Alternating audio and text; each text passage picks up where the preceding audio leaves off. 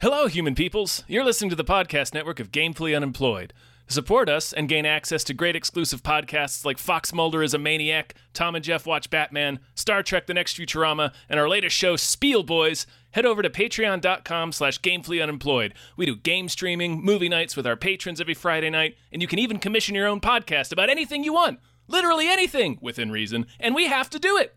You are quite frankly out of excuses not to go visit patreon.com/gamefullyunemployed. That's patreon.com/GAMEFULLY unemployed, which is spelled like it sounds.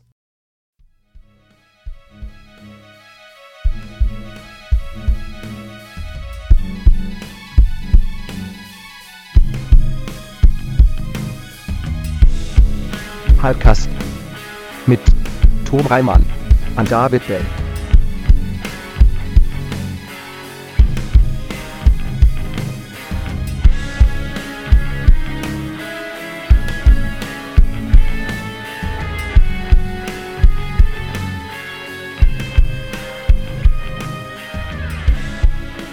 Well, what? I think we're just. I literally forgot how to do a podcast for a second there. It's okay. Yeah. Dave, you need to imagine everyone in the audience knowing how you look naked. That's okay. Exactly. Yeah, that's how I start every single podcast. That's it's a power thing. Yeah. Yeah. They are seeing me naked, and then they are slowly, they're thinking at first, wow, Robert's entire body under his clothing is blacked out from tattoos. Right. But then as they look closer, they're realizing that it's the name of every single person listening to our shows that's tattooed onto my body. Mm-hmm. And they find their own name and realize with horror that I know them, that I've seen them. You're like a flesh memorial. Mm-hmm. Each letter of their name is actually, the ink is made up of tiny little drawings of their face. Yeah. That's right. As they peer deeper millions and, and millions of portraits crisscrossing your body. Mm-hmm. Hello, everyone. Hello. We're on an episode of Hypecast. Hypecast. The show where we get hyped about stuff and things. I'm your co-host, Tom Ryman. I'm your other co-host, David Bell. I'm Robert. Evans. Yeah, you are. Yeah. Big question for you guys. Mm-hmm. I know you get hyped about stuff and things here. Have you ever considered getting hyped about whatnot? No. Occasionally. Really? Occasionally. Okay. I draw the line there. Wow. See, Dave, that's the difference between you and I. You know, one of us is an innovator. I tend to. I'll go into whatnot, but I brush up against and all that. Okay. Like, I think that's a bridge too far for me. See, I'm also against all that, but I am supportive of a bag of chips. Okay. Yeah. I mean, few situations when I'll kick a bag of chips out of bed. Yeah, I'm still strictly stuff and things, but like, I don't, I have respect for these other whatnots and chips and stuff, but in a lot of countries, people don't have choices like that. Here in America, you can choose. Are you a stuff man, a things man, a whatnot man? Right. That's what it's freedom. Yeah, that's what it's really about. Dave, once you finally muster up the courage to be dazzled by life's buffet, you will realize that there's a lot more out there than stuff and things. But we're going to focus on the stuff and things today. For today, yes. For today. Robert, thank you so much for being on here. How are you? Mm-hmm. How are things and stuff and whatnot? Good. Glorious. Fine and dandy, not unlike sour candy. Okay. We are 2 years now into talking about doing a We Just Watched about my favorite movie, Prospect. Yeah, we really need to do one that. One of these days, we'll get it. What's funny is we've done other We Just Watched. Right. We have done multiple other episodes. Yeah. When I saw Night Riders, like the next day, we had scheduled a recording. But that was an emergency. Yeah, that's true. That was an emergency. That's that was a life alert bracelet going off. Yes, like, we gotta watch Night Riders. Which was a sin against God that we had not. I've fallen and I can't see Night Riders. Robert, just starting out, do you have anything you want to tell the world? Any like plugs, any statements of any kind? Just Epstein can't melt steel beams, you know? And that's it. That's my conspiracy mashup. Yeah. Mm-hmm. All right. That's it? That's You good? it? That's all you want to tell people about, That's- Robert? All right. That's the joke I had for today. That's fair. Gonna tell them about your show, or that's fine. Yeah, I've got a podcast. It's called Behind the Bastards. I also have a little podcast network where there's great shows like Cool People Who Did Cool Stuff with Margaret Killjoy, which is less depressing. So yeah, check out that stuff if you'd Cool. like. And you definitely would like. So check it out. You would like. Well, we got some trailers here. We got a bunch of shit, but we also got some producers that we have to thank. So let's get right into it. Big thank you to the lubed up ghost of Dave Thomas. Thank you very much. Thank you. Thank you to @Nerd Numbers. Thank you. Thank you to Zero Charisma. Thank you so much. Thank you to Aaron Burser. Thank you. Thank you to AJ. Thank you. Thank you to Andrew Howe. Deck the halls with blood. Thank you. Thank you to Asking Seven. Thank you so much. Thank you to Barry Two Math. Wants you all to go to the gym and drink water. Oh, it's Scott is life. Love y'all. Pick it up. Pick it up. Thank you to Bob Grenville. Thank you. All right, let me take over. Thank you to Bootler Bootleson. Thank you. Thank you to Brian or Tom Knows. Thank you. Thank you to Brockway Loves the Meat Millie. Thank you. Thank you to Chester's Private. Thank you. Thank you to Christopher Robert Sparks Esquire. Thank you. Thank you to Dan Hackroyd. Thanks. Thank you to Davey the Ghost of East Las Vegas Francis. Thank you. And thank you to David Knife Boot Henson. Knife Boot. Oh, All right. man, knife in the boot into these trailers, Dave. Let's Hell yeah. slice open these trailers like a knife boot through butter. I am hyped about these trailers. We actually missed last week, and I hope I scooped up the stuff we missed. But this first trailer, I didn't know this was something that existed. I've been waiting for this movie for a while, so I'm psyched that it's finally coming out. This is the last voyage of the Demeter. This is fucking it's the vampire man. It's Dracula. It's Dracula. It's someone had the brilliant idea finally, and I wish I had thought about this myself before, to do a Dracula movie where Dracula is the alien from Aliens. Yeah. Or from Alien. Right. Like that's what this is. You've got like a ship, they're isolated, and instead of it being a fucking alien, there's a Dracula on board that they have to deal with. Incredible premise. Oh yeah. Yeah, it's the Dracula too. If you remember, the Demeter is the name of the ship that carries Dracula from England. Yeah. From Transylvania to England, yeah. right? Yeah. Right. There's if you've watched the Netflix Dracula, they have an episode about this as well. They sure do. This is from the director of Troll Hunter and The Autopsy of Jane Doe, two films I would argue are very good. And then also Scary Stories to Tell in the Dark, a movie I didn't like as much, but still was very well made. So this is kind of exciting, like in terms of the people behind it, what it's about. I'm pretty hyped about this. Yep, I am. I think fully it's into this. Gonna be good. It seems like from what we can tell in this, it looks like they're making smart decisions with it. Yeah, I do. So like I'm you said, excited. Robert, like it doesn't seem like he's just some like dude. He doesn't look like a fucking pickup artist or anything. He's like a Batman. He's a bat, but a man. He's Nosferatu-y. I think they're definitely like leaning in a Nosferatu style direction, which is good. He doesn't look like Jared Leto, although Jared Leto often does look like a Nosferatu. That's true. Yeah. I mean, I was looking at the credits. The guy they have playing Dracula is that guy Javier Botet, who he played like Slender Man. He played like the really tall guy in The Conjuring. Like he's a full on creature dude. So they're going full creature with Dracula, which that's awesome. Tickles me to no end.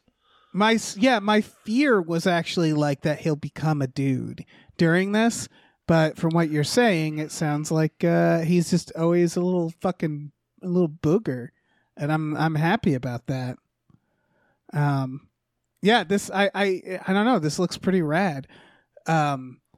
I like Dracula things that are also treating Dracula like, in fact, a monster, like a threat. Yeah, because that would be a bummer to be stuck on a boat with Dracula. Yeah, no, that's not cool. I wouldn't, like, of the things I could be stuck on a boat with, like, I don't know, a nice bottle of sangria is high up there, and Dracula pretty low. Yeah, yep, right down there with Jared Leto. Yeah, yeah. Jared Leto is below Dracula. Dracula to Jared Leto. Let's be very clear. I would actually find Dracula less pretentious. Yeah. Even with his cape and his little fucking medallion and his bleh. Look, if I am taking care of like a group of people on a boat, I also feel safer for them if it's Dracula as opposed to Jared Leto. Right.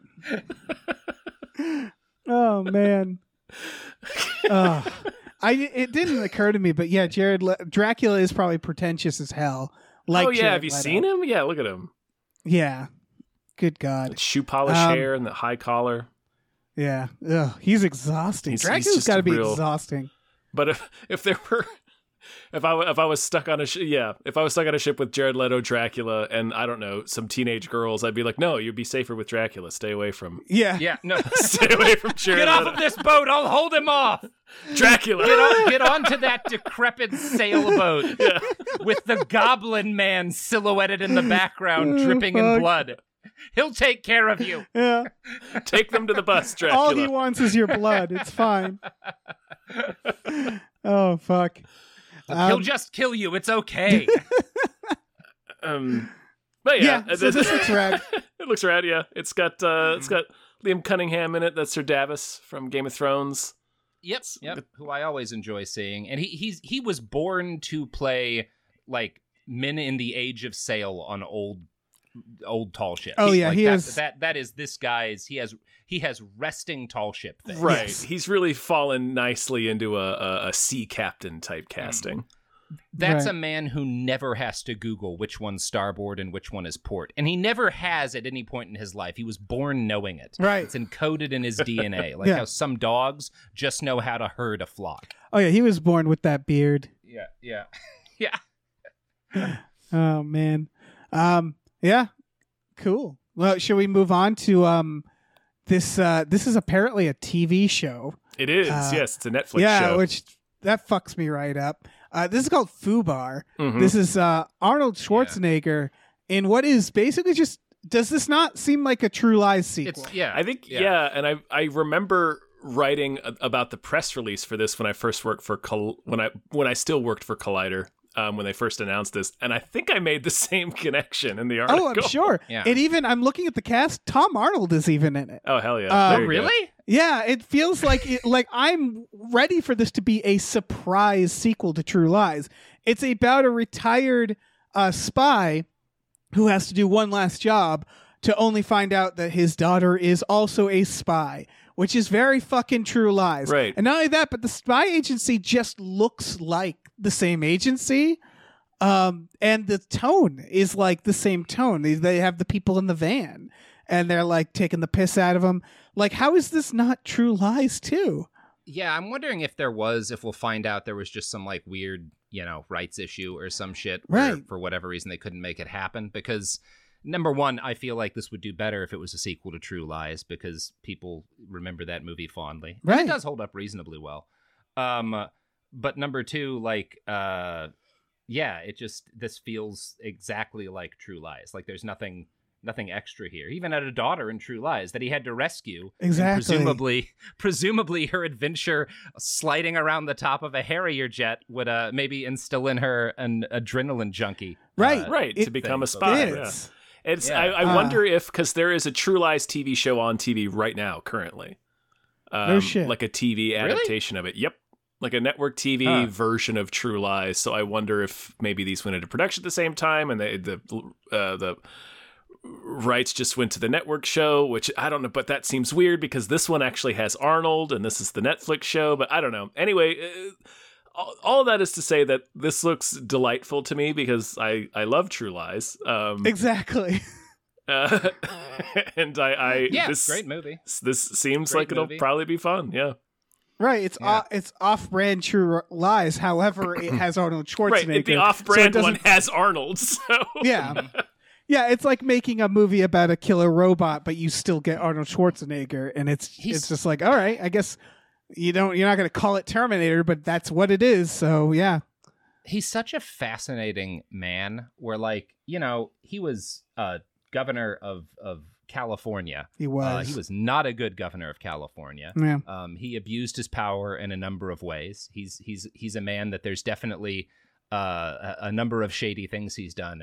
Can't not like him. Right. Like it's not at all mysterious to me that he was the world's biggest star, because like knowing everything that I've ever learned about him, I see Arnold in anything, I'm like, that's a guy. I bet he's fun. I bet he's a good guy to hang out with. Look at him. Right. Look at Arnold.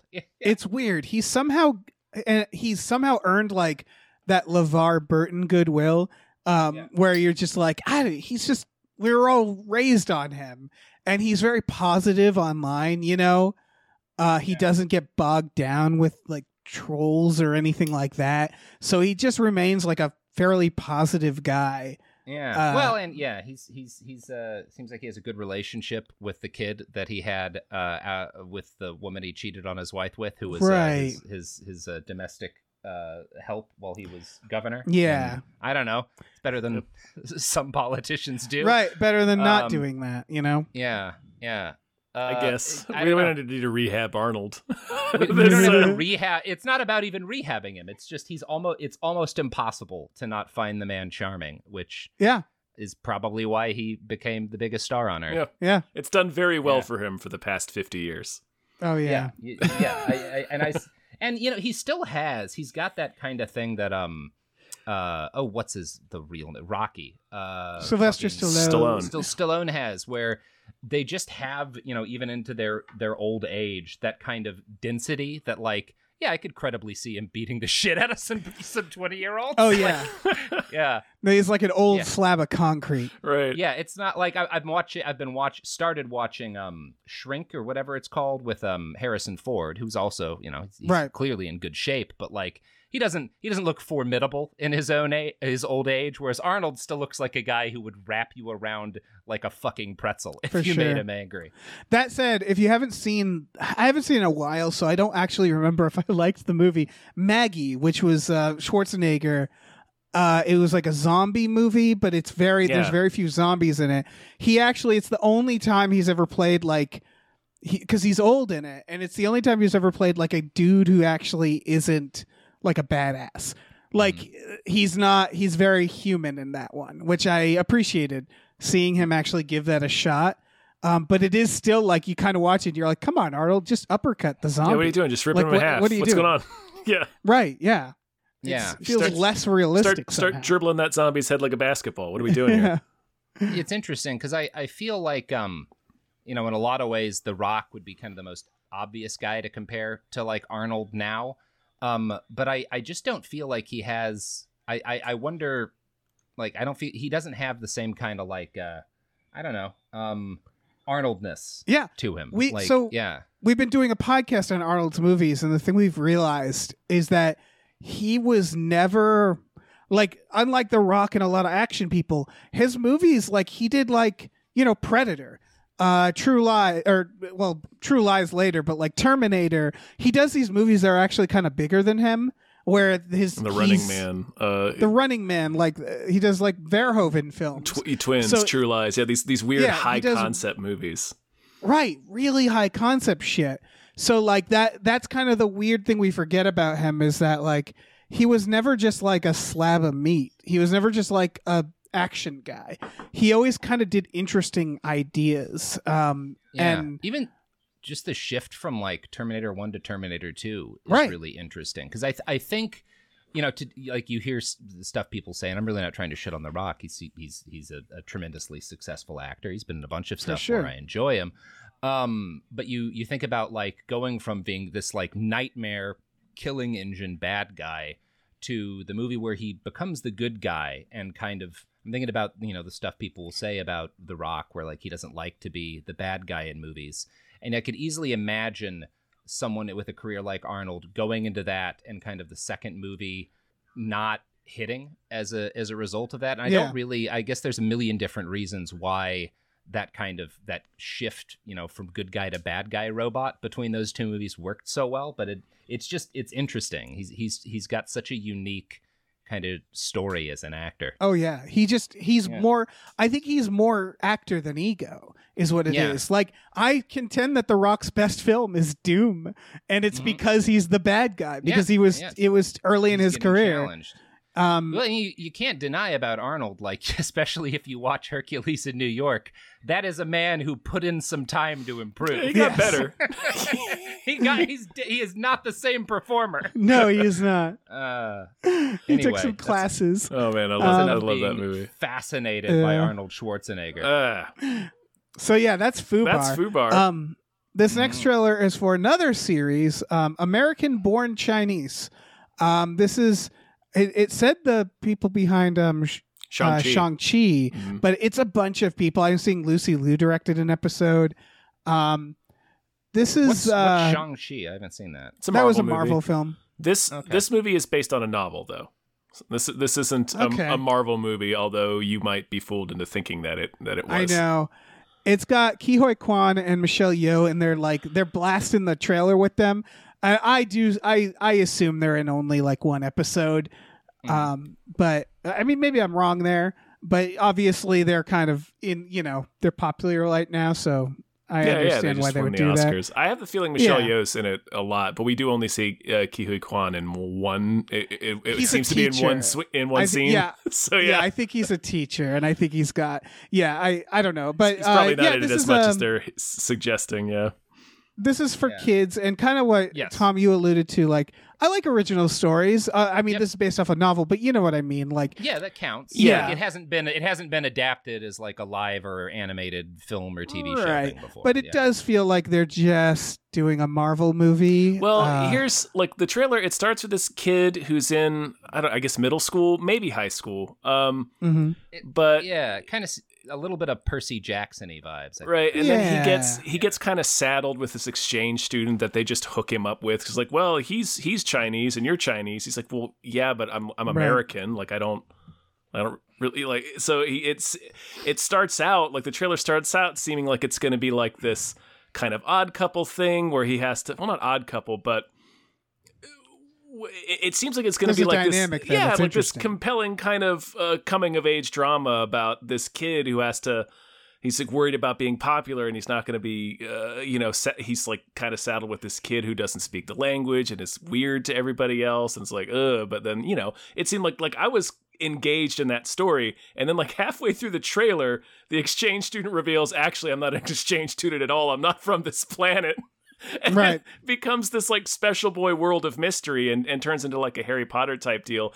And like I immediately lost all interest as soon as it became like a superhero movie. I was like, I wanted the other movie that this is about to be, or the other show rather.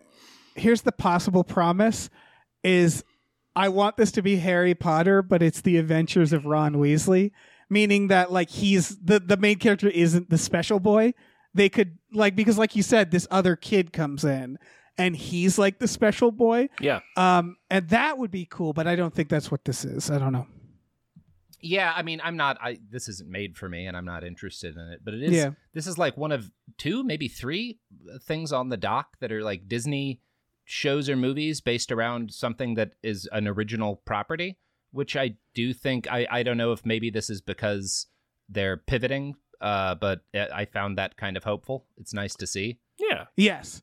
I want to note this has the entire family from Everything Everywhere all at once. They're all in it. Wow. Yeah, that does not surprise me. Like every actor. I knew a version of that was going to happen as soon as I saw how much people were flipping out for that movie. Well, yeah, but what's weird is this couldn't have possibly. I guess this could have been made after Everything Everywhere all at once. Sure. Yeah.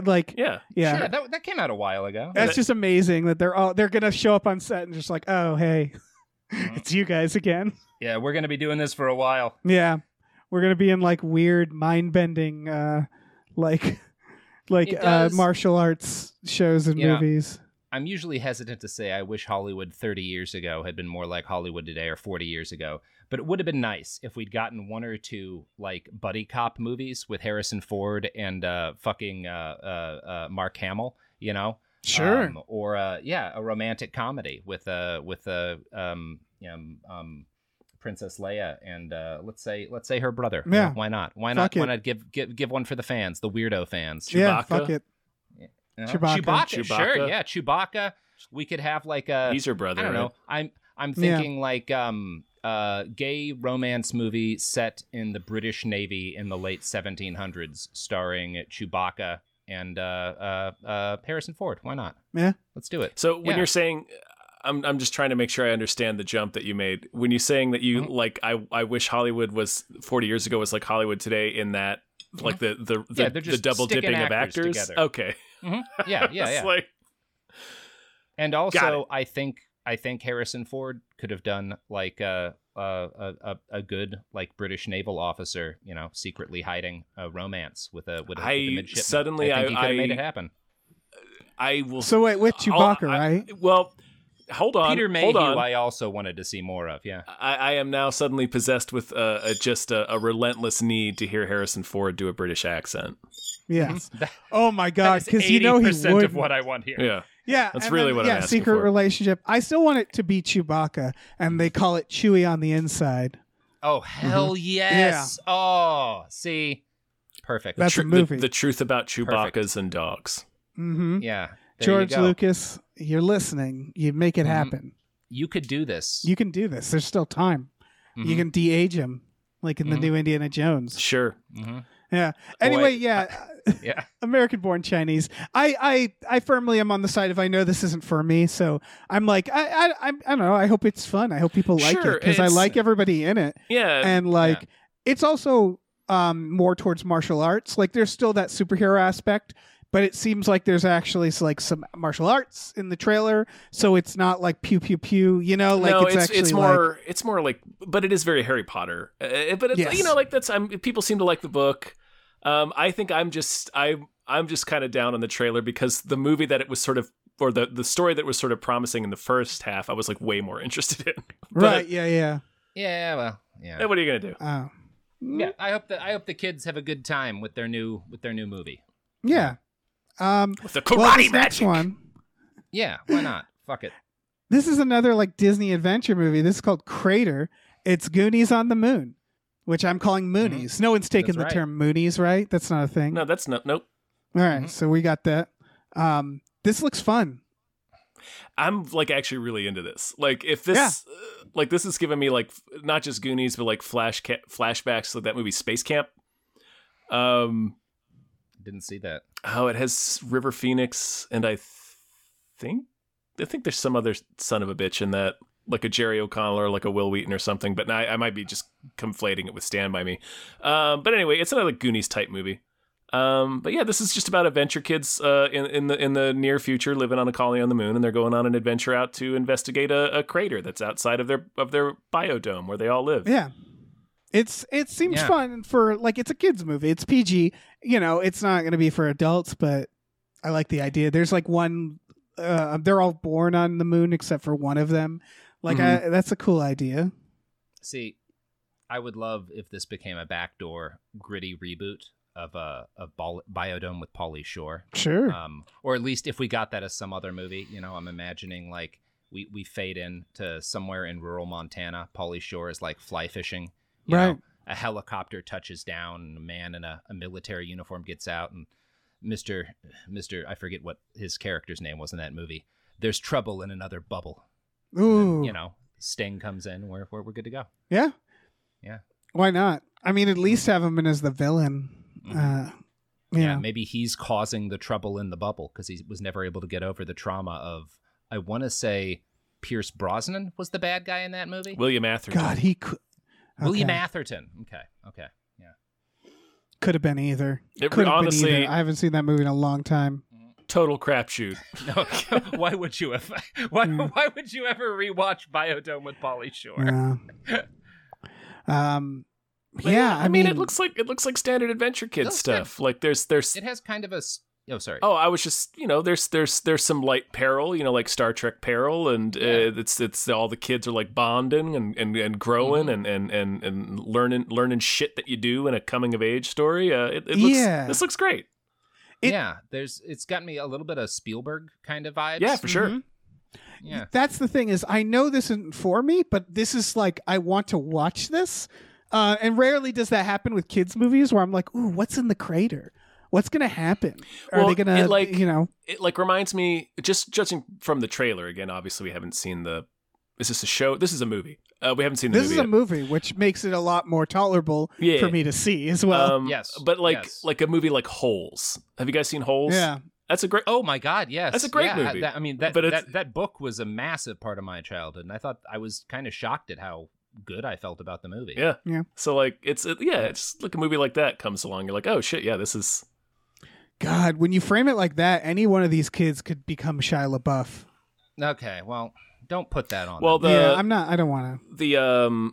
The girl that's from Earth is I don't remember the actress's name, but she's the girl from the new Ghostbusters. Oh, okay. And she's kind of like taken off. So, I mean, So hopefully she doesn't go in a Shia LaBeouf direction. But Right. Yeah. Oh boy. But yeah, this looks exciting. People check it out. If you have kids, make them watch it, even if they protest. Yeah, force them. Yeah. They're smaller than you, so you have the upper body strength. Exactly. like when our parents forced us to watch the Apple Dumpling Gang with them. That's Sit down, we're watching Pete's Dragon. Speaking of things for kids, Sanctuary is this next one. This could be for kids. I believe I'm almost certain this is going to take place in a single room. Oh yeah. Or because it seems to be about a dominatrix and her client who is basically saying like, I can't see you anymore. I'm going to become a powerful CEO. And then it seems like the entire movie is her like threatening to blackmail him, but it's also like part of the kink. Like it's clear that there's like, he's liking it. And like, it's again, it feels like it's them, just two actors in one room, just from this trailer. Yeah. There's some weird line where she's like, I taught you everything you know. And I don't know. The vibes of this movie made me feel like uncomfortable, not in like a, I don't know. I have no problems with like kink. I'm well aware of all of this stuff. I'm not like uncomfortable with it. Got some babe in the woods. The vibes of the movie itself are like uncomfortable, and I'm simply not about this. Mm-hmm. Like for one thing, one of like the comments on, and maybe this is a bad trailer, because like one of the review clips that they're kind of like running across the screen is like, the pull quotes. A dark romantic comedy, and I was like, man, I'm not seeing any comedy beats in this fucking trailer. I saw that too. I'm not feeling the yucks right about now. So I know what you're saying. Here's what the internet says. This is getting very good reviews. So that's interesting. It's at a 96% on Rotten Tomatoes with 24 reviews. So I'm curious enough about that, because you're like, trailers can be misleading for sure. Yeah. Same with pull quotes. I'm guessing this is more dark than comedy, but it's hard to tell. It was filmed very quickly. It looks like it was filmed in 2 weeks. It doesn't seem like this would be a super demanding shoot in terms of time. No, it's giving me like Sleuth, hard candy vibes. Yeah, I'm a sucker for Who Was Afraid of Virginia Woolf shit. I'm a sucker for this can be a play, I'm a sucker for like two-handers like this. Yeah, so where it's the idea of like we're gonna make this really compelling story that doesn't go anywhere and that involves just two people. I'm willing to give this a shot. But yeah, I get the vibes you're talking about, Robert. The people behind it haven't done much. That's all. Yeah, I will not be seeing it. I have no particular plans to watch this, but I hope people who want a dominatrix, either romantic comedy or horror, really unclear from this trailer, get what they want. Yeah, it's like a reverse 50 Shades of Grey a little bit, where like he's the rich guy but she's the dominatrix, and if it's anything like those movies, like I can see movies like this just not understanding this world, and that would be tough. But if it is written by someone who understands the world, maybe that'll work better. I don't know. Yeah, like I'm open. Like I think there's a chance that like it turns out this is a great movie that I will like. There's one of two things that's happening here. Either this is an accurate trailer for a movie that is not made for me, or this is an awesome movie that I will love and a dog shit trailer. Right. I have no way of knowing which of those is the case. Yeah, there is no way of knowing. You're gonna have to make someone else watch it and tell you. Yeah. Yeah, just go to the theater and face the other way. Mm-hmm. All right, what's happening now? I'm just gonna walk to a theater when a show's letting out and try to see who looks like they're into the weirdest sex. Just like, hey, you look like you're into. You look like you have a fucking St. Andrew's cross in your backyard. Can we talk about that movie you just watched? Who's making the weirdest face coming out of that theater? Yeah. Well, speaking of, I don't know, weird sex. This next trailer is for True Detective Night Country. I don't know where you got We that. got Jodie Foster. Yes, this which is the one I am of course, psyched about. A good addition. So Me too. True Detective It's funny season is- 1. Oh, sorry. Oh. No, I didn't mean to be rude. No, say your piece. You go ahead. Continue. Well, yeah. So True Detective season 1, I feel like I think about almost every day at some point. I fucking love that. It was like this perfect mix of I like detective stories. I'm a huge Lovecraft, nerd. For sure. I like occult stuff, but I think it's usually like done wrong. And that was it's just everything about it is perfect. It's such a good season of TV. Oh yeah, I don't think And- you're alone in that. I think No, it's hugely popular. Yeah. I gotta say I like every single season. Obviously, the first one is my favorite, but Yeah. I've enjoyed every single season. Yep, 3's still pretty good. I rewatched 2 actually a couple of months ago, and it wasn't. I wasn't I like as disappointed with it because I knew what to expect this time around. It's still nowhere near as good as the other 2 seasons, and season 1 is still far away the best. But I thought 3 was solid. 2, I've never been able to make it more than like 10 minutes into season. it's if you go into it knowing that it's not going to be a cult spooky bayou mystery, it's going to be Chinatown, then you'll probably enjoy it better. Well, here's the thing: is it's funny is because this season that they're showing Night Country, I couldn't help but to notice like, oh, okay, so partners who hate each other. Oh yeah, Partners who wouldn't who have hate seen each that other. with a True Detective? But the funny thing is they'll do the same thing often, and I won't care. I'll be like, fuck it, give it to me. I love it. But they do have to switch it up a little bit, right? Here's my hottest take. I'm beyond stoked for this season. I don't know if you guys know, it's not the same Nick Lots of Pizzas. Nick Really? Pizzolato. He is no longer involved in the show. So this was the writing and direction of this season was handled by somebody else, I believe. It's somebody cool. Hold on, I got to look it up. All right, because that's makes me nervous. Yeah, that is weird because they're clearly deliberately signaling back to the first season in this more than they have done on any on the other 2. Right. Like there's because you can see there's the spiral kind of symbol that was one of the cult symbols in the first season. Yeah. That they very prominently display during this. This is clearly a creepier mystery. It's meant to be, which it's interesting that they're shit canning the showrunner who started it all and then kind of doing a season that's deliberately aping what was about season 1, which it does make me worry somewhat, although Jodie Foster has pretty good history picking scripts. For sure. And they love the stunt casting, it makes sense that she'd be in it. Right. It also takes place it also takes place in Alaska, and in Alaska basically everybody is Matthew McConaughey's character there. Yeah. So it's just going to be all these people just being weirdos. The writer and showrunner is Issa Lopez. Tigers Are Not Afraid. Okay, well, Robert, have you seen Tigers Are Not Afraid?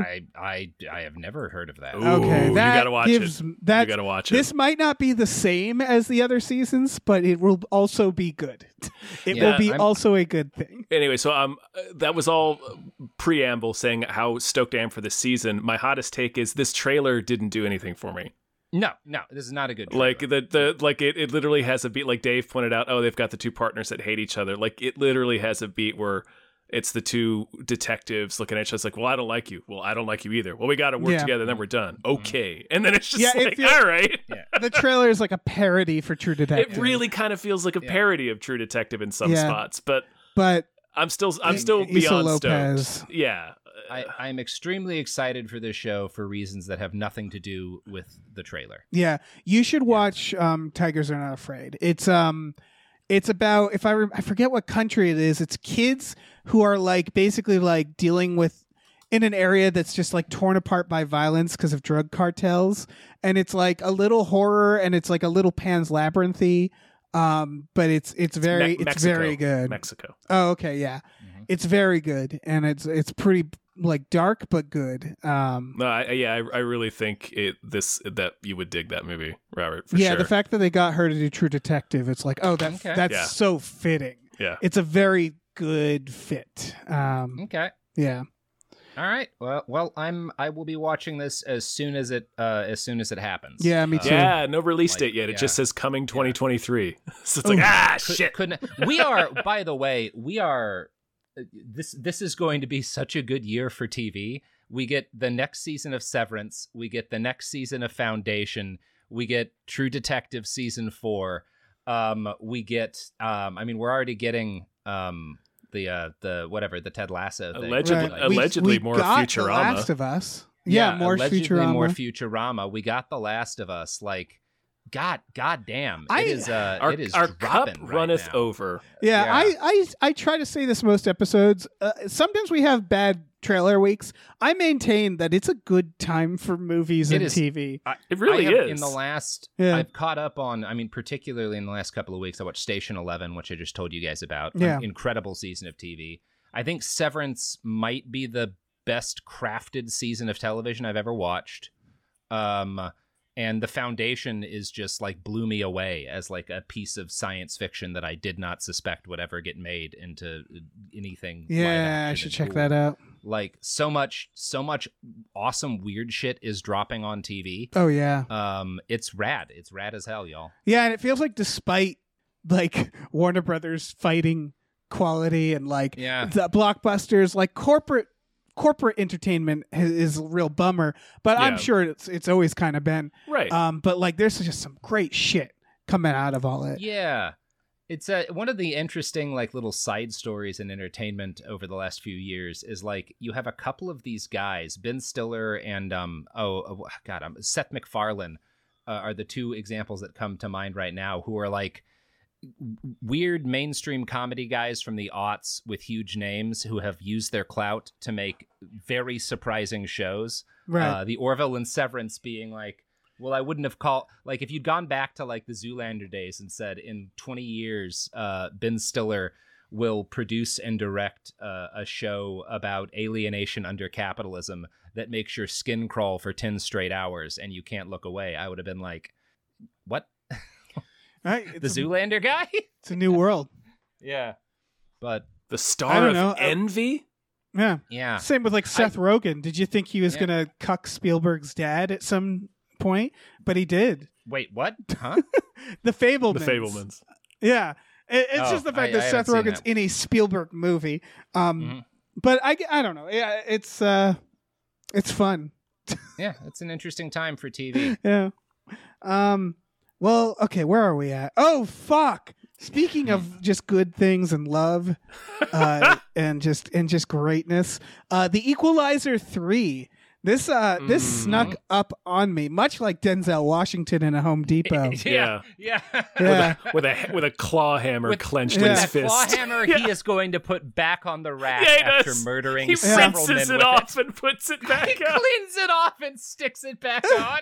I completely forgot he's not a shoplifter, Tom. No, he's a good man. He just murders. Yep. I completely forgot that he's addicted to murder until I watched this trailer where I was like, I thought it was going to be like Trouble Finds Him, and it was like, oh, right. No, he goes just looking sees for it. bad guys. Yeah. From what I can get in this trailer, it seems like it was probably the mob killing another mob guy, and everyone else in town being like, just let it, it happens sometimes. Just like chill out, man. And him being like, no, I'm going to kill 61 people in the next 9 hours. What I really want for Equalizer 4, I want it to be Mouse Hunt. So he just moves into a new house, and there's just like a mouse that's bugging him. And like the exact same format, but Mouse Hunt. Denzel Mouse Hunt. With the tone of The Equalizer. Exactly. Where he's doing the watch thing. Mm-hmm. No, I mean, And this is... That's the scene at the end of the film, like the mouse is holding a gun to Dakota Fanning's head. Yeah, exactly. Yeah. I'm into this. I mean, I feel like, yeah, people will get, if you're fans of the Equalizer series, it looks like you're going to get, right. that. Even more Right. equalized. It's tough because this came out around, the first one came out around John Wick, and obviously John Wick world. got like a, it was a different world. John Wick got so much more publicity, but I really like the Equalizer, and I really like Denzel, and so it's just, how can you say no to Denzel murdering people? I have enjoyed both Equalizers. I like Antoine Fuqua as an action director. Yeah. I'm into this. Yeah, I'll watch a third Equalizer. I'll watch fucking 3 more of these. I don't care. Yeah. I watched the first one. I haven't seen the second, but I will happily watch either the second one or this one next time I'm on a plane. There's some that one's on. There's some top shelf garage violence in the Equalizer too. Like he exclusively kills people with things you can find in a tool shed. Yeah. I do enjoy the middle-aged dad fantasy part of the Equalizer. Oh yeah, that's all it is. Yeah, because like the John Wick movies are like clearly geared towards like dudes who have strong opinions on MMA, right? And like fucking like a younger set, whereas fucking the Equalizer is like men with extensive tool collections, men with more than one book that was published by the History Channel. Yeah. Who dream of murdering 30 or 40 mafia dons and then finally being accepted by Italian culture. Right. It's exciting. Did we see the first one in 4D? We did, with the seats that beat us up. Yeah. Oh God, that like spritzed us in the face and shit. Right. It's so funny. I also find, because he's in like, we haven't talked about this, I guess, but in the trailer, he's clearly like moved to Italy and made a life for himself in some tiny village, and then the mob comes and that's what's gonna justify him murdering people. I love that like this and Batman have apparently like established the trend that if you are a vigilante who murders a shitload of people, your dream is retiring in a small Italian town. Yes. And adopting a single mom. Yeah. Like they all do it. They all move to a small town and see a single mom that needs some help. That's all Bruce Wayne has been doing in his retirement, is like adopting single moms and drinking Chianti. And recruiting their kids into his child army. Yeah. Can't help himself. How could you not? I got a little pair of Peter Pan shoes that looks like your kid's size. I'm gonna come. He just keeps robbing. Yeah, he can't stop. What it is.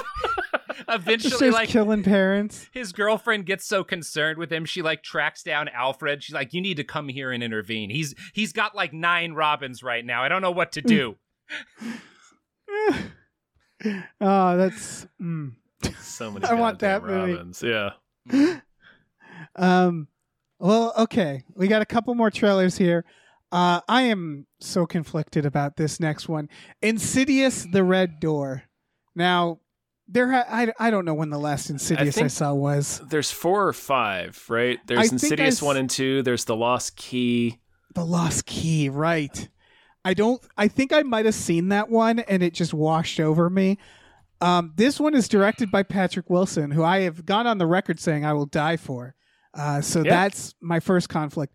It's written by, what's his name? Lee Winnell, who did The Invisible Man and Upgrade.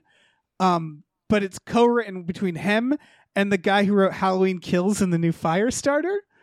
So I don't know what that means. Man, Firestarter, like... Firestarter was... Like, I understand that some people enjoyed Halloween Kills, and I see why. But, like, Firestarter is indefensible. That movie was atrocious. Yeah, I don't know if it was the writer's fault or not, honestly. That's true. So I don't want to put it on him. That's true.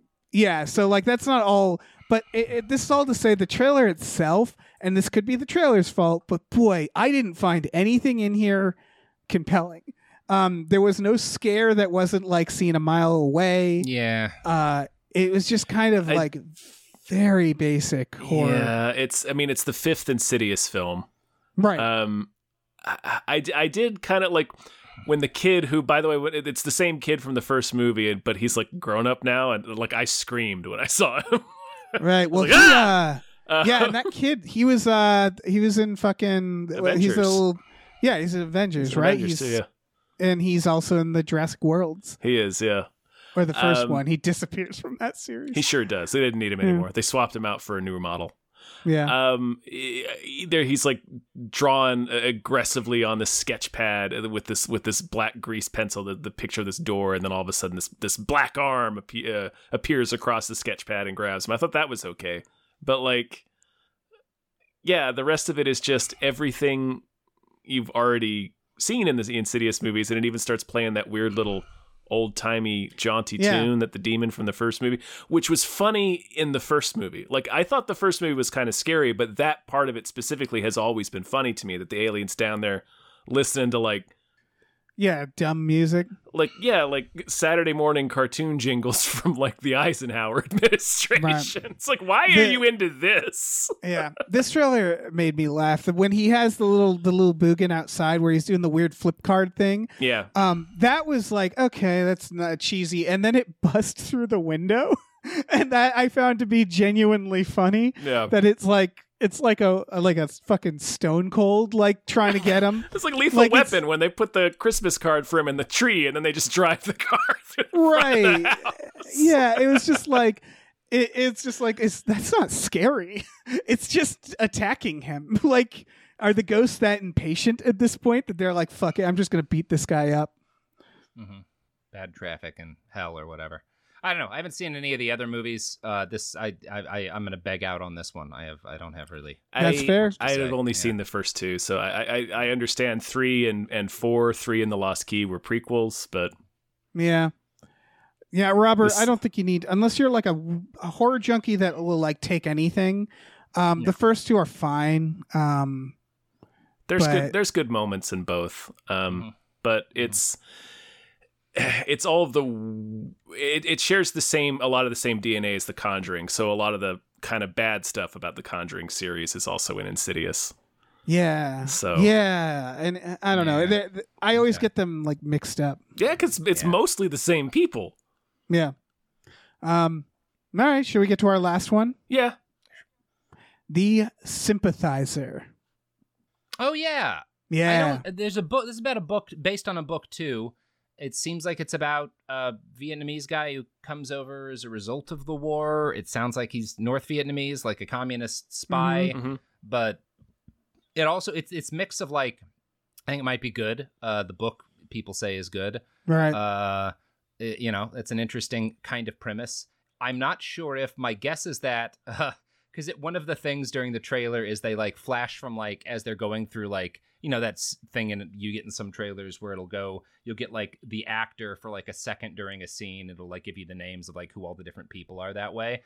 There's like 5 different times that you see.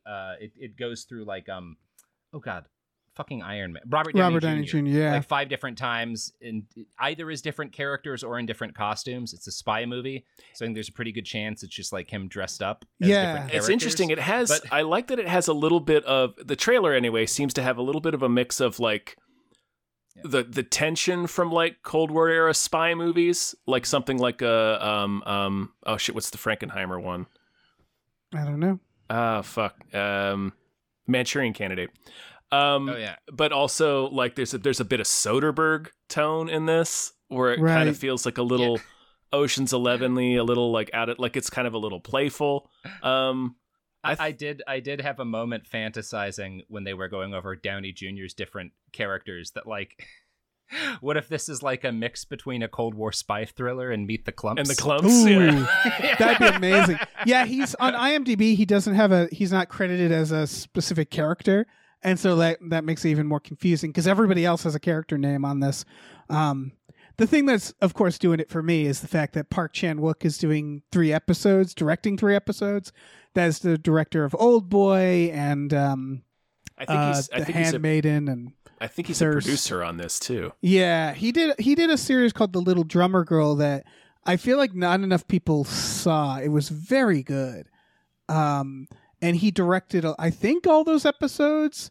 And that has, it has one of them Skarsgårds in it. Alexander Skarsgård.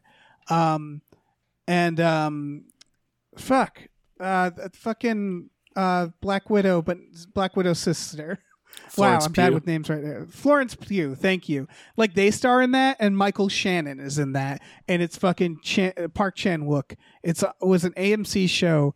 That was a blast. I don't know.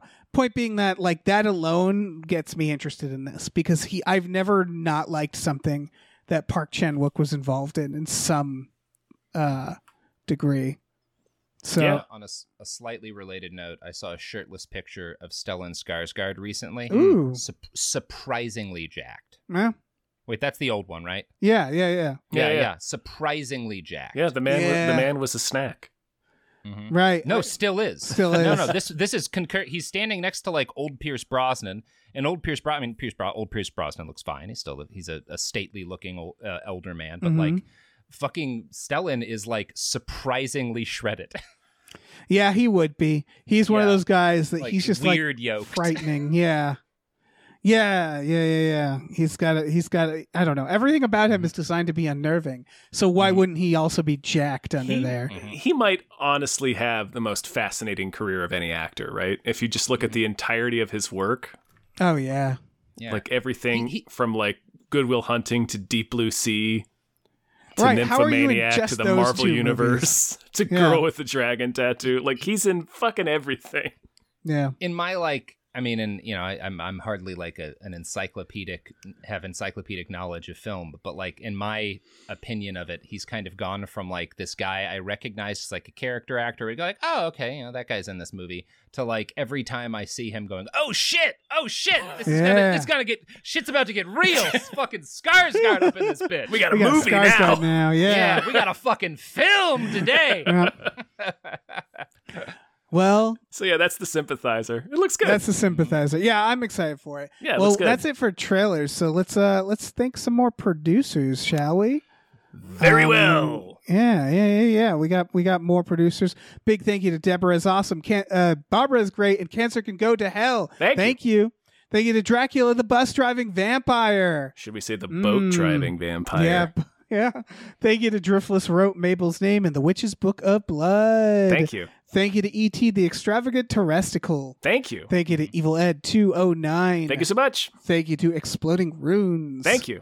Thank you to Funky J. Mostly comes out at night. Mostly. Thank you. Thank you to Glitterous, CFO of Michael Shannon's Chocolate Factory. Thank you. Thank you to Heathcliff's Helping Handfuls. Thank Thank you. All right, let me swoop in here. Ombre says, Mabel, step on me. Thank you. Thank you to ImpossibleWorlds.net, the new quarterly anthology featuring works from creators like Michael Swaim. Thank you. Thank you to James Cameron's Prolapse Locomotive. Oh, yeah. Thank you to Chris Shanovich. Mm-hmm. Thank you to Look Mime on a podcast. Yes. Thank you to Mackenzie Fuck Shuffling with Willem Dafoe's confusingly large dick, Chill. Thank you. Thank you to Mercurial Oz. Thank you. Thank you to Mike the Lurker. Thank you. Thank you to musical guest Rob Ritchie. Thank you. Thank you to No One Can Hear You Scream and Space McNulty. Oh, yeah. Thank you. All right. We got some news stories here. Starting with this Joe Russo interview where he said movies are 2 years away from being written by AI. Yeah, okay. I didn't want to talk about like how right he is because I just don't think he's right. I think this is a Quibi sitch. I think this is I don't know. I thought this was a good reminder of like there's a movie bubble because like Yeah, because the Russos have made like what 6 movies. Like Yeah. it's they are the 2 luckiest filmmakers in history, I think, because they were just sort of handed the Avengers movies because they can direct them competently enough. You know, I'm not taking that away from them, but no, they're not bad directors. but they're not good directors. So it's like they keep. I'll give them one movie that I found like they were the guys who did Mosul, I think. They was- produced that, yeah. Oh, they just produced it. Well, that makes sense because that's an excellent movie. But yeah, okay, never mind. Or J.J. Abrams is another example of people who like they got in there really fast, and it feels like they never had that stage of filmmaking where they had to like work for it that much. That's what I was building up to. Is so the Russos have been pretty much exclusively playing with like $200-300 million budgets since they started making movies. Yes, and so like That's all they've done. yeah, I don't know. I just think this is a sign that someone's more detached than what they're saying is correct. You know, it's kind of reminds me of 3D. Like James Cameron is always the person who's like 3D is the future, and it's like, I don't know, James. I think maybe you're just a very rich guy who doesn't like you. Obviously, James Cameron can make a movie, obviously, but like, I don't know. Sometimes these predictions are like their world is just a little different than ours, where it's like, I don't know. I have a slightly different take, which is that I don't think he's technically wrong. I actually doubt that we're more than like a year out from the first AI, generated like where it's at least written by AI or partly I suspect by AI. It's already happened. Yeah, I mean, but it won't be most good. A year out. Like, no, that's what I don't think it will be overall successful. I think you will probably have a bunch of people rush to have like integrate AI, and it will be done badly and generally be a massive failure. And, probably some companies will either fold or fire teams as a result of it. I think it's going to provoke some lawsuits. Right. Yeah, it's possible it will provoke some lawsuits. Some plagiarism lawsuits. Work, I don't think. Here's what he said, and I want to note that because you guys aren't wrong, where if he had just said in a few years we're going to get an AI movie, it's like, he's probably right. No, I've read, definitely. Okay, yeah. He said potentially what you could do with AI is obviously use it to engineer storytelling and change storytelling. So you have a constantly evolving story, either in a game or a movie or TV show. You could walk into your house and save the AI on your streaming platform. Hey, I want a movie starring my photoreal avatar and Marilyn Monroe's photoreal avatar. I want it to be a rom-com because I've had a rough day. And that's what he's predicting, and I'm just like, I don't. That I don't see that happening. That kind of sounds like you, Joe Russo, want a VR fuck helmet where you get to have sex with Marilyn Monroe, and that's fine. That's all well and good, But that sounds like you want a Demolition Man Time Cop fuck helmet that you can put on. I don't doubt that there will be like AI apps that integrate with VR where you can put yourself in a porno. Or like for sure. A kind of cheesy action movie thing. But like, for example... You can sort of already do that with deepfakes, but yeah. Yeah, if you deepfakes or whatever. Like if you're, I don't know, let's say Raquel Welch. And someone says, hey, would you hand over your likeness so that weirdos can be in a romantic comedy with you? Probably, no for like a lot of actors and actresses. Right. I'm sure you'll get some people who will say yes, but I think most people would be like, no, I'm in this business to make movies, not to provide masturbation fodder for not weirdos. to be a sex doll. Yeah, it's missing. I think this is what it is. It's missing the human element. It's the same way where they're like, Google Glass or like VR is the future, and it's like people generally don't like shit on their face. People generally want to relax when they play video games. They don't want to walk around. Or in this case, I don't think most people want to see themselves in a movie where it's like, no, I'm here to escape the world. I think there's a disconnect here because, like, is wish fulfillment a part of why we like? Of course, when you like watching, like, you watch Indiana Jones, and every man has at least a period in his life where he wishes he was Indiana Jones. But if you're like, if someone were to say, hey, you want to watch an Indiana Jones movie where you're Indiana Jones? I'd be like, no. Harrison Ford, I like a lot better than me. Right, I don't want to watch Indiana Jones have an asthma attack and get fucking bulldozed by the boulder. Yeah, like no, that's not at all thrilling to me. No, well, and it's also. Oh, sorry, Tom. Oh, you finish your thought. You were on a roll. Well, it's like a big part of what I love about movies. I do sometimes I'll watch a movie or something on my own, but like one of the things that I like most in life is getting all of my friends together and sitting down and watching stuff. And I'm not gonna be like, hey guys, you want to come over and watch me fuck Jennifer Lawrence in a weird romantic comedy a robot wrote? Like, no one's gonna do that. That's an insane person thing. I think a lot of the people that are real bullish on AI, although in fairness, from what I've read, this is just me personally, I haven't actually seen a lot of people that are that bullish on. Although the next topic we're going to get into, we're about to talk about the writer's strike, spoilers, which does concern AI a little bit. Yeah. But like the stuff that I've read from people who are really gung ho on AI, it seems like it's part of that same sort of really superficial consumption of culture that we're going through a lot on like social media and stuff, where it's like people never really don't critically think about things a lot. So it's I feel like this, like a viewpoint like this, like, oh, AI is the future, where you can just tell the computer to tell you a story. They don't understand what storytelling is.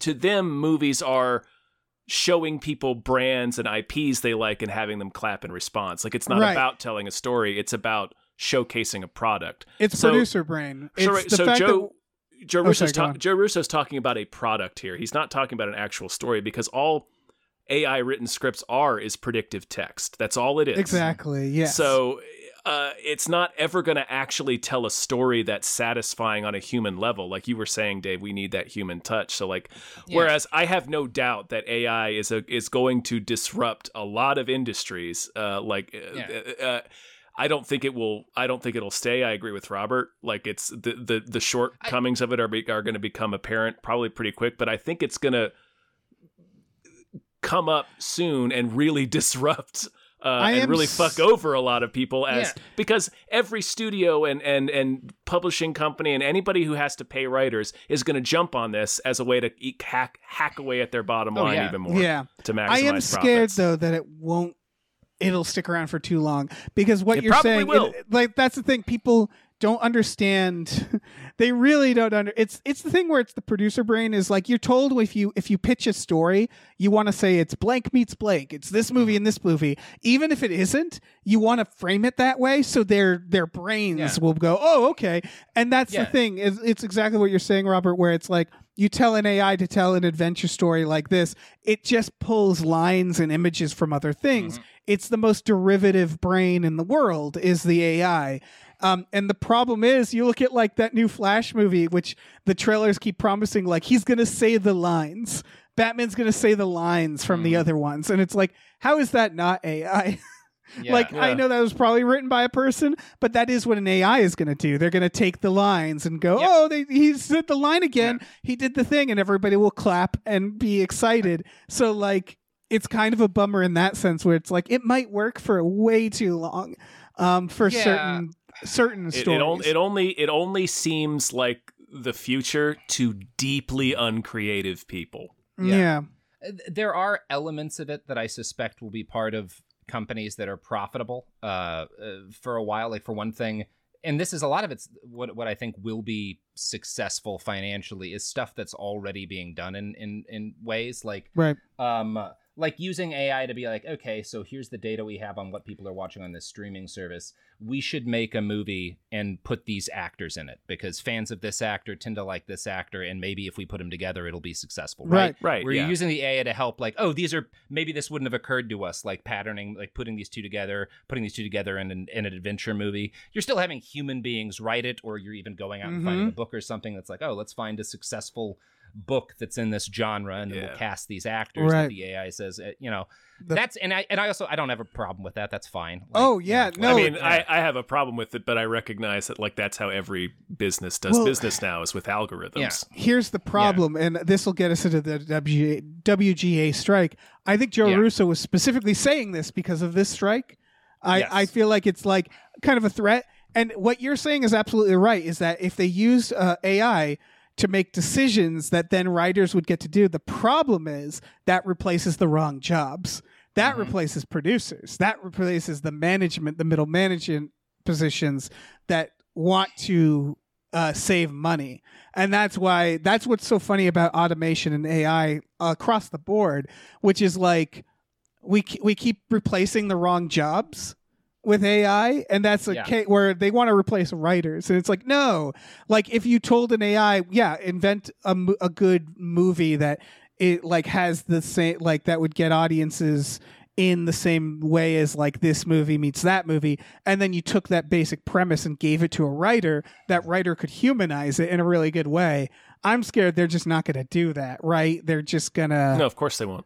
Yeah. Because they can pay a writer however much they're obligated to pay a writer, or they can pay an AI nothing. Yeah. Until we unionize the AI. Yeah. So I don't know. I think AI is going like I've played around with some different AI technology. There's like it's not like, you know, NFTs. It's a real thing. Like there's real utility here. It's not all bad. Right. But we are headed for a very dumb period where every shitty, stupid, lazy idea that involves AI that you can possibly conceive of is going to be tried. For sure. And just, you know, brace for it, everybody. We'll get through the other side eventually. Right. It's like when you first get a camera as a kid, you just take all the pictures of everything of your foot. Like you spin in a circle, and it's that where it's take like a Polaroid of this doorknob. Right. You know, I think a good way to describe what I'm suspecting we'll see with AI. Think about like bullet time in the year 2002 or whatever, right? Where it's like awesome. Everybody's got to start doing this kind of shit and throwing it in everything. Yeah. Like we're like, yeah. It's that, you know, we'll have to deal with a lot of, you know, shit, but we'll get the odd equilibrium too. Yeah. You know what I would use AI for, honestly, is it's great at uncanny valley shit. So, like, it would be great to design a horror movie with AI, or a horror villain. I mean, like, just the character that's just, like, weird and semi-human, and, like you just have an AI try earnestly to recreate a human, and it'll make a fucking ghoul. I'm sure someone will do at some point, you get like actually good writers and directors and shit, and you have them like write a horror screenplay that incorporates at time like AI generated actors, not to be lazy or cut real actors out, but because they're fucked up and unsettling. Yeah. Right? Like that's what I want. I was watching like fucking Vanilla Sky the other day, and I was like, oh, you know, if we had access to like that kind of AI generated people, sticking a few of those in like backgrounds and weird parts and shots, you could have like added some extra like creepiness to the movie. For that would sure. have been really interesting. Instead, they got Kurt Russell, which is good too. He's fine. It's fine. That, by the way, holds up. That's still It's based off Abre los ojos. Yeah. Which also holds up. Yeah, I was going to say that's still going to take jobs away from people. Like that's still, you're taking away work from like effects workers, because even if it's like a character that's like a background character, well, a digital artist would have worked on that. Well, if it's like a monster character, well, like a puppeteer or like a special effects crew would have worked on that. For sure. So I think AI is bad for creative jobs particularly, but like for most jobs or like most applications, I think AI is bad. It's bad unless we develop a world where people don't need money. Which, you know, it's going to be not going to do that. Speaking of people needing money, the WGA strike, I think it's like the first Monday is when they vote or something. Well, they've already voted to strike, right? Yeah. And so it's Monday is the... Hold on, let's pull up the Vox article again. Right. All I can say is people aren't going to feel this right away. No. Because as streaming is talked about, it's like Netflix is like doubling down on Korean shows. Then a lot of places are just saying, yeah, we have the scripts in advance, but reality TV too. Yeah. And, they voted to authorize a strike. May 1st is when the current contract runs out. Yeah, I hope it gets settled. I hope they give them what they want, because I don't know about you, but I like writing stuff, and and it's just the disparity between how much writers get paid and how much these movies and shows are making, and how much the the above the line people are making. It's just like it's ridiculous. It's over streaming, right? Yeah, a big part of it is streaming. That was a big part. I mean, it wasn't a big part, but it was like included in the strike back in 2008 as well. Right, and they need a reckoning when it comes to streaming. Well, because like back then, like the offer that studios gave writers for streaming residuals or streaming payment back then was nothing. Right. And that's just 15 years ago. That's 2008. So that to give you an idea of like how much this industry fucking sucks. No, I am totally supportive of, writers striking for a deal that's closer to fair, because I'm sure, the writers always get fucked. Mm-hmm. I am worried for them about in part because of this AI shit, what a difficult time this is to be it's a risk. Because it's always a risk. Yeah, they're gonna with the AI stuff. That's what I mean. Is like people like Joe Russo. I assume they've been to like conventions and they've gotten it really hyped up in their mind, and it's the Quibi thing where it's like they're gonna try it, and then there are like it is like. For the most part, people will like some places. I don't think people will feel it as much as they should. But I don't think it'll work out. But it might prolong this strike that desperately needs to happen because the way streaming's working and like the fucking HBO just getting rid of shows because they to get tax don't want breaks. to pay. They don't want to pay the writers or the performers. Going down like a year later after you had a couple of like AI generated movie flops. I don't know. Maybe it would have been an easier fucking negotiation or whatever. But it's always going to be. Anyway, I hope everything works out for the best. Me I'm too. not an expert on the situation. It's wild how much being a writer generally sucks. Because like I'm not in the WGA, but there's still this feeling of like that's the thing is like during a writer's strike, if you try to get something made, they will bar you from being a part of it. Like it's this industry that's not only insanely difficult to break into, but then like treats the writers get treated like shit. They don't get paid much. There's no like set pay. Even like everything about it is designed to repel you. And they're so vital to storytelling. They are literally writing the things. Yeah. So it's the things a problem. Don't exist if somebody doesn't write them. Yeah. Journalism is in much the same shape. Yep. I was reading the other day, in the United States, there are more people employed by museums than there are journalists working in newsrooms now. It's this idea that... It's not great. Yeah, it's this idea that people think words are cheap. Because words are cheap. In terms of like movie production and stuff, writing is still the cheapest part of the process. You can constantly change a script, you know? You're just paying one person. Yeah. But there's been this like... I don't know if it's the internet. It just feels like it started with the internet where like the value of writing has gone way down in people's minds, even though it certainly hasn't actually gone down, you know?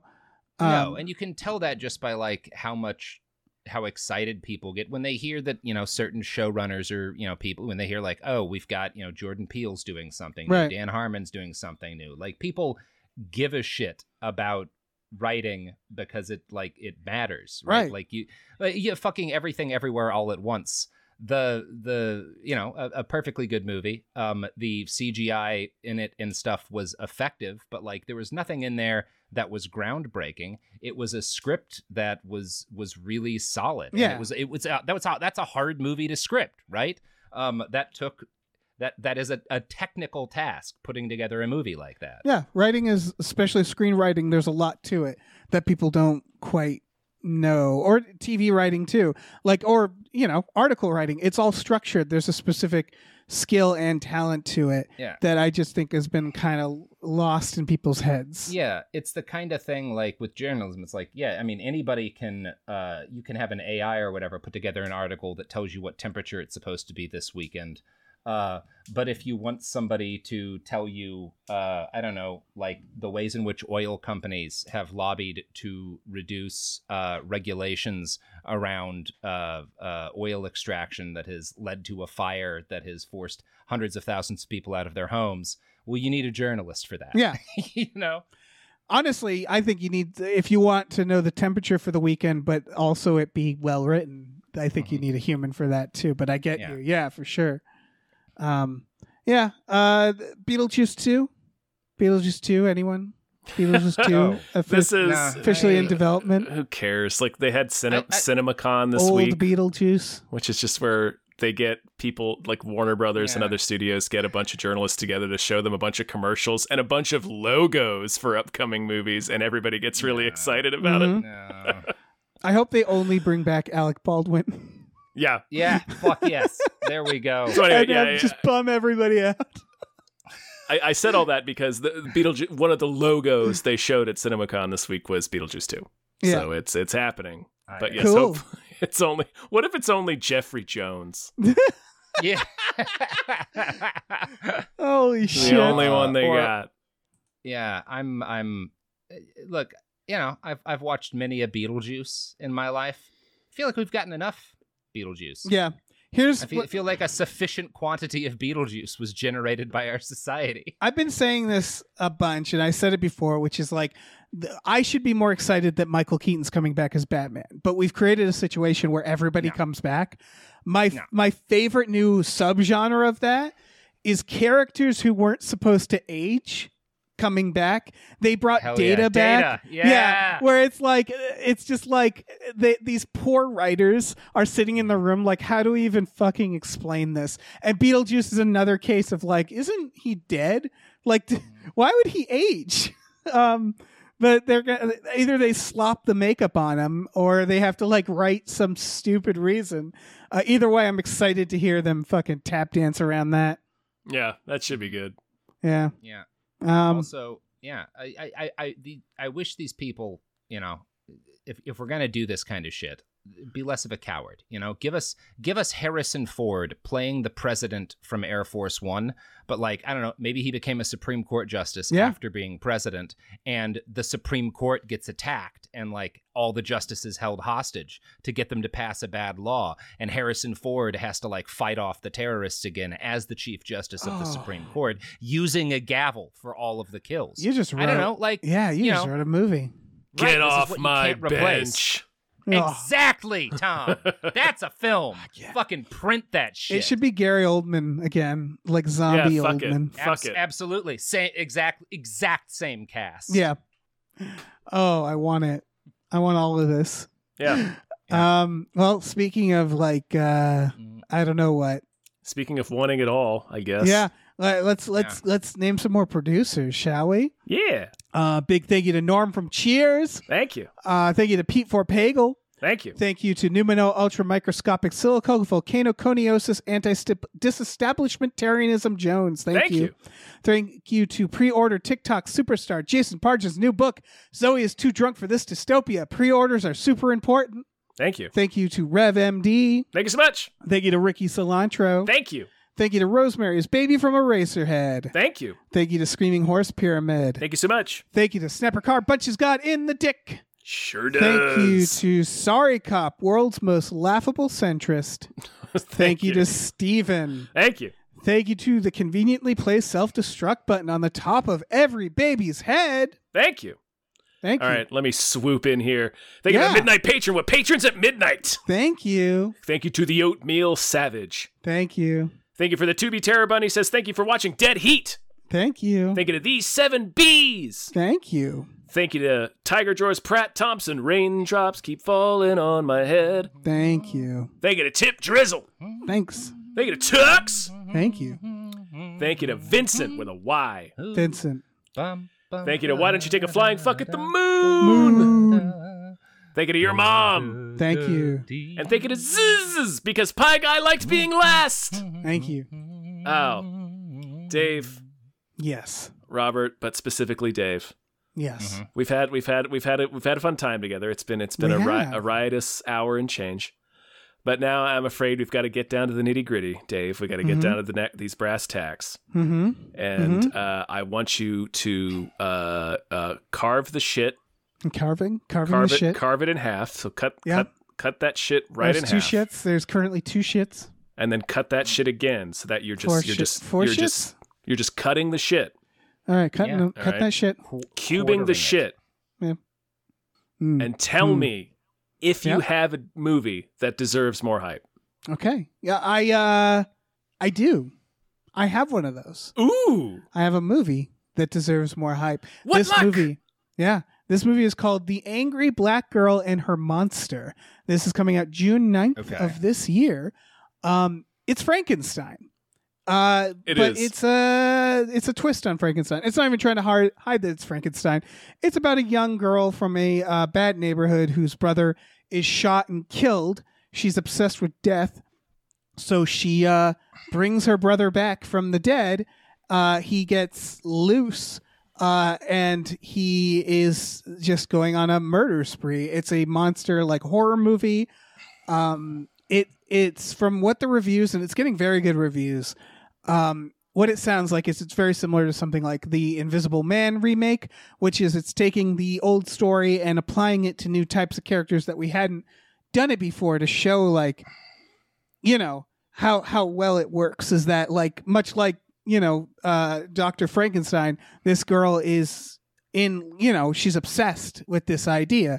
She's doing it not out of, like, I don't know, not like the way they put it is it's instead of an emotional rich white man wallowing in his privileged sorrows, with this, it's a young black girl struggling against systemic oppression. So it's the same obsession, but it's brought about by a different struggle, which I just think is a really cool idea. And then on top of this, I just think the trailer looks good. They don't show the monster much in the movie, but the monster is like, it's like kind of creepy how they're doing that, where it's like she keeps kind of finding people who've seen him, or it's very shadows and shit like that. I don't know. What'd you guys think of this? I was super into this. Mm-hmm. Yeah, I really like this idea. Yeah, I'll watch it. Yeah, and the trailer looked creepy. I think I don't know. I'm just really into this. I totally agree with you comparing it with The Invisible Man. It's just transplanting an old horror idea into a different context, a different setting with different characters that makes it more relevant and more sort of applicable and prescient. It's just it's a great idea, and the trailer looks good. I'm super excited to watch this movie. Universal should have plucked this one up, because they're doing these, the new takes on monsters, and this looks like this very much deserves more hype. This should have been like a big movie coming out, as far as I'm concerned. Yeah, I'm into it. Yeah. All right. Anything to add, Robert? No, I will watch this. You're pro of this. Yeah. Yeah. I will watch this too. The Angry Black Girl and Her Monster. Check it out on the YouTubes, wherever you get your trailers. Apple trailers. Does anybody use Apple trailers? Sometimes. I still do a if little. My back's against the wall. Your iTunes app. You open up iTunes. Get those trailers. Trailers. Yeah. But yeah. That's it. It's there isn't much to say about it, because it just looks really good. Yeah, I'll watch it. Looks good. Yeah. Yeah. Have you guys watched History of the World Part 2 yet? No, I'm excited. Not yet. It also excellent. Nice. Quite good. That's good to hear. Sweet. Mm-hmm. I need to watch that. I need to watch Quasi, the Quasimodo broken lizard. No. Well, that's out. It's out, baby. Good stuff. Before this spirals too far off course, guys, that's a sode. We've done it. Woo! Robert, thank you so much for being on the show. Yeah, thank you for ahead of time, Tom. Thank you for about to be sitting down for 7 hours to learn about Vince McMahon. Not all in a row, though, right? No, not in a row. I love that. That's your reply. Yeah, and then you're like, the FCC has told us that we can't legally do that to people. Mm-hmm. Right. Oh yeah, I think that's a form of torture, right? Telling that's someone about Vince McMahon. Yeah. That for that long, you're not allowed to talk about Vince McMahon for more than 2 hours and 7 minutes at a stretch. Yeah, Interpol will come after you for that. Mm-hmm. That's right. We got enough warrants right now. It's a crime against humanity. Robert, what show is this? Yeah, there you go. That you're talking about. It's Behind the Bastards, my podcast about unpleasant people from history. Yeah. Mm-hmm. That's all I have to say about that. No, like that's fair. Forrest Gump, baby. All right. Well, thank you, Robert. I guess we'll plug our Patreon. Yeah, we probably should. Patreon.com/gamefullyunemployed, GAMEFULLY, unemployed. You go on there. We have exclusive podcasts like Tom and Jeff Watch Batman, Fox Mulder is a Maniac, Star Trek The Next Futurama, and Spiel Boys.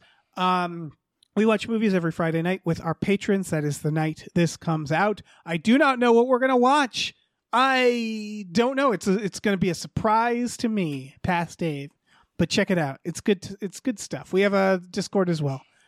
We do. Fun. We do. It's a lovely community. We also have a store. Head over to gamefullyunemployed.com where you can find a link to our Teespring store. We have all kinds of cool original artwork and designs you can get on t-shirts, mugs, stickers, posters, all sorts of things.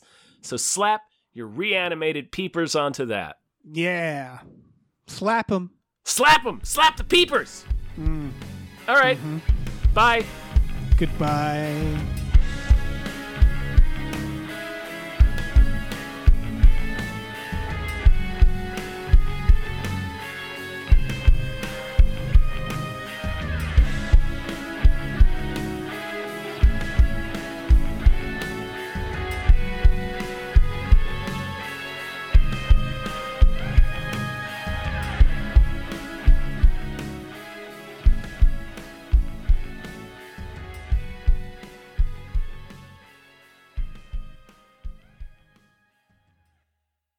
Our music is produced by Chris Corlew. You can follow him on Twitter at @thecorlew, Corlew, and find more music at shipwreckedsailor.bandcamp.com.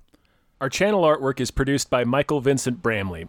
You can find more of his artwork at instagram.com/mvbramleyart.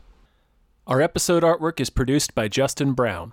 You can follow him on Twitter at @JustinTBrown and find more of his artwork at artnessbyjustinbrown.com and justinbrown.info.